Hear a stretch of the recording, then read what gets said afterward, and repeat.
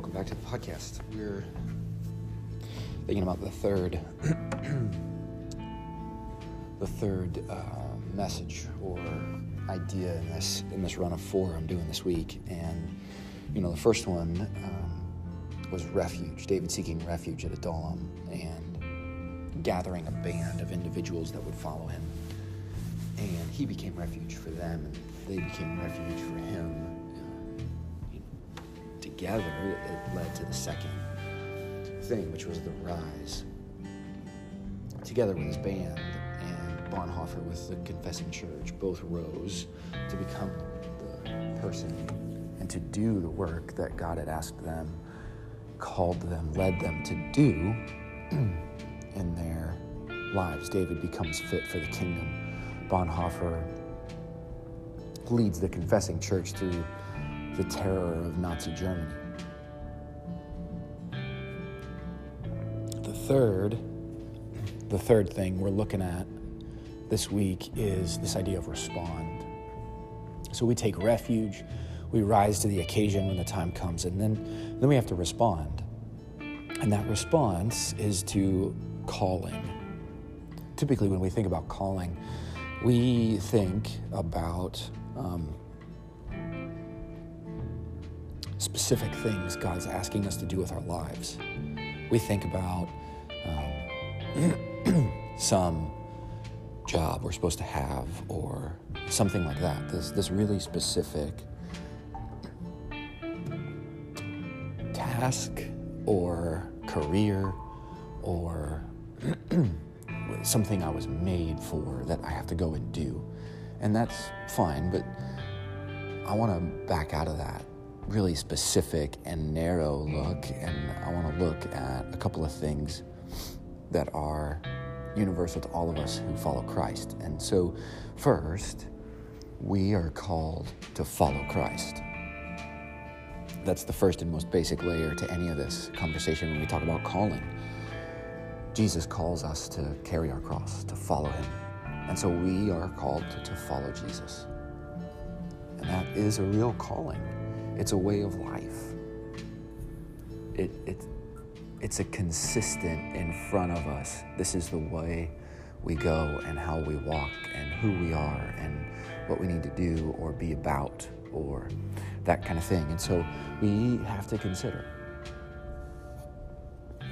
that our first and primary calling is to follow Christ. Second, our calling is to make disciples, to teach people everything Jesus taught, to baptize them, to bring them in to the same calling we have of following Christ. And so we are called as Christians to follow Jesus Christ. And we are called as Christians to follow Jesus Christ and lead others to follow Jesus Christ. So in some sense, there's this universal calling on all of us. And that calling is to know and follow Jesus Christ, to live like Jesus, and to lead other people into knowing, following, and living like Jesus. This is what it is to be a Christian in a really basic sense. Know and follow Jesus. Live like Jesus. Romans chapter 8. Being remade into the image of the Son. Knowing and living, but then leading others into knowing and living like Jesus. But then there are specific things at specific moments that we need to do. And I think the trap of the sort of mysterious life calling of what I have to do and who I have to become and the one person I'm going to marry and that kind of thing, they get pressurized because we focus them in so tightly on this idea of calling. I'm called to do this with my life, and it becomes this thing that's so big, it becomes so full of pressure that we get paralyzed and terrified to get it wrong. when I think calling really just sort of comes about as we get obedient and we respond to what God is asking us to do when he's asking us to do it. The example I'll give for this is Moses. When we look at Moses in chapters 3 and 4, and he's having conversation with God at the burning bush, and God says, look, I need you to go to Egypt and lead my people, confront Pharaoh. And Moses gives him 5 no's. He tells him no 5 times. And on the 5th one, God gets angry. And his response to Moses, his getting angry or frustrated is, okay, fine, I'll send you Aaron and he'll speak on your behalf.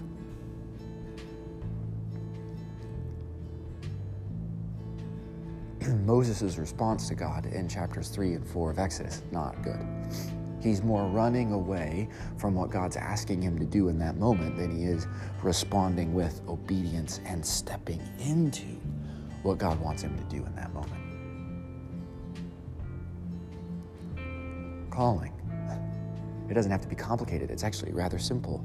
The way we respond when God asks us to step in, to do something, to live like Jesus, to lead like Jesus, to follow Jesus. We're either being obedient and stepping into our calling, or we're running away from it like Moses at the burning bush. Fast forward through the plagues and the crossing of the Red Sea, and Israel's camped at Sinai, and in chapter 32 of Exodus, the Israelites have made golden calf and they're worshiping it, and it's causing a problem. And God tells Moses that he's going to wipe out the Israelites. He's going to start over with Moses. And Moses responds. He doesn't run from this one. He steps into it. And he says, hang on, God. That's a bad look. That's not going to go well for your reputation. Egypt and the other nations are going to sort of make a mockery of you if you just go ahead and do that. Don't do that. Be gracious and forgive. Be gracious and forgive. He goes down, he confronts the Israelites, he comes back up to God, and having a second conversation with God, Moses has realized just how serious the golden calf issue has been, and he goes to God and he says, please forgive their sin, but if you won't, I'll be their substitute. You blot me out of your book and start fresh with them. This is a different Moses than there was at the burning bush. At the burning bush, Moses is doing everything he can to avoid stepping into something obedient and in line with this call to be the leader and deliverer he's been asked to be by God. But in chapter 32, he's stepped full on in to that leader and deliverer. God said, I'm going to start over with you. I'm going to get rid of the Israelites. And Moses speaks up and said, wait. You asked me to lead this people. Taking them away now isn't in keeping with who you are. This is not what you promised. You told Abraham and Isaac and Jacob you'd bring the multitude of their descendants into this land.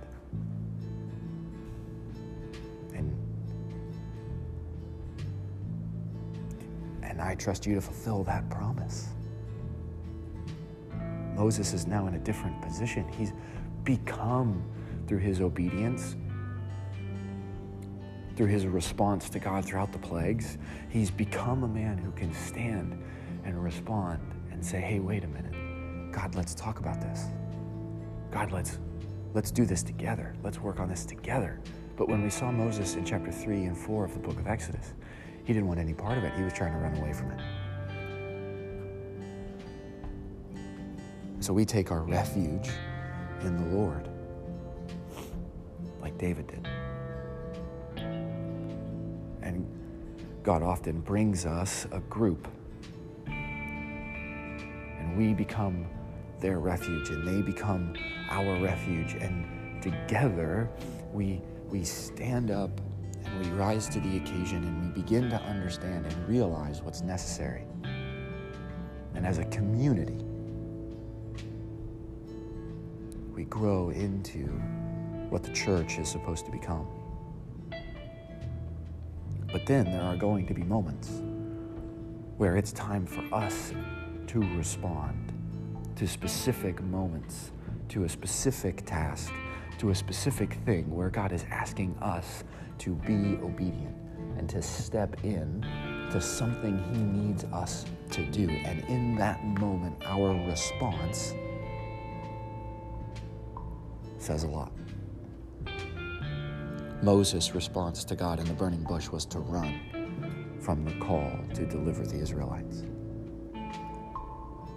But Moses' response in chapter 32 of the book of Exodus is to say, God, be gracious, be good. You asked us to come out here. You promised us these things.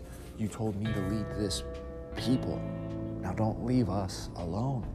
Stay with us. Fulfill your promises. He's a different man in chapter 32. As they prepare to move on to the next phase of their wandering in the wilderness, Moses is spending some time with the Lord. And in chapter 33, verse 13, Moses is, he's kind of got a little prayer in there, and he's asking and seeking from the Lord help as the people of Israel get ready to move on to the next phase of their journey. And it's so in keeping with this sort of new page for Moses. But here's what he says. In verse 13, he says, "Now therefore, if I found favor in your sight, show me your ways, please, that I may know you in order to find favor in your sight. Please show me your ways, that I may know you. Please show me your ways, that I may know you." I think that's my prayer as we step into 2022. God, please show me your ways, that I might know you.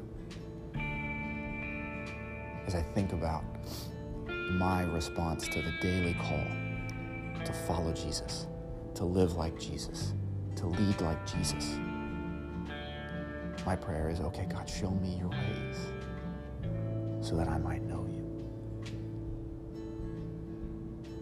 and find favor in your sight. I think that's the heartbeat, and I think that's the challenge. How will you respond this year? It's up to you. But my prayer is that we seek God's ways and we respond as we remember that our calling is to follow Jesus, to live like Jesus, to lead like Jesus. Have a good day, guys. I appreciate your listening.